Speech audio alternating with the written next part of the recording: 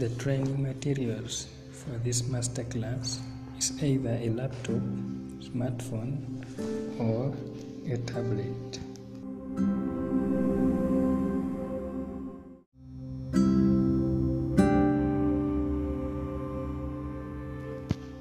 The experience in this masterclass have enabled me to use the knowledge of ICT to create accounts such as the Gmail account, Google account, and the Anchor account.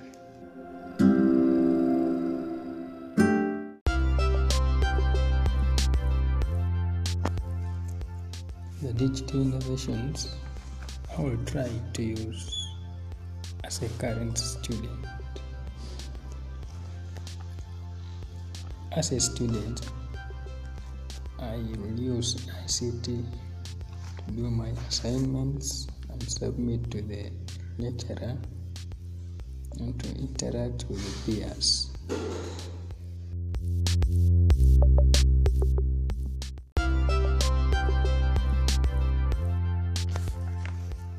As a future teacher, I will use technology to make interesting slides about what I have planned to teach in my lesson plan, to make it interesting by adding short video clips related to the material to be learned.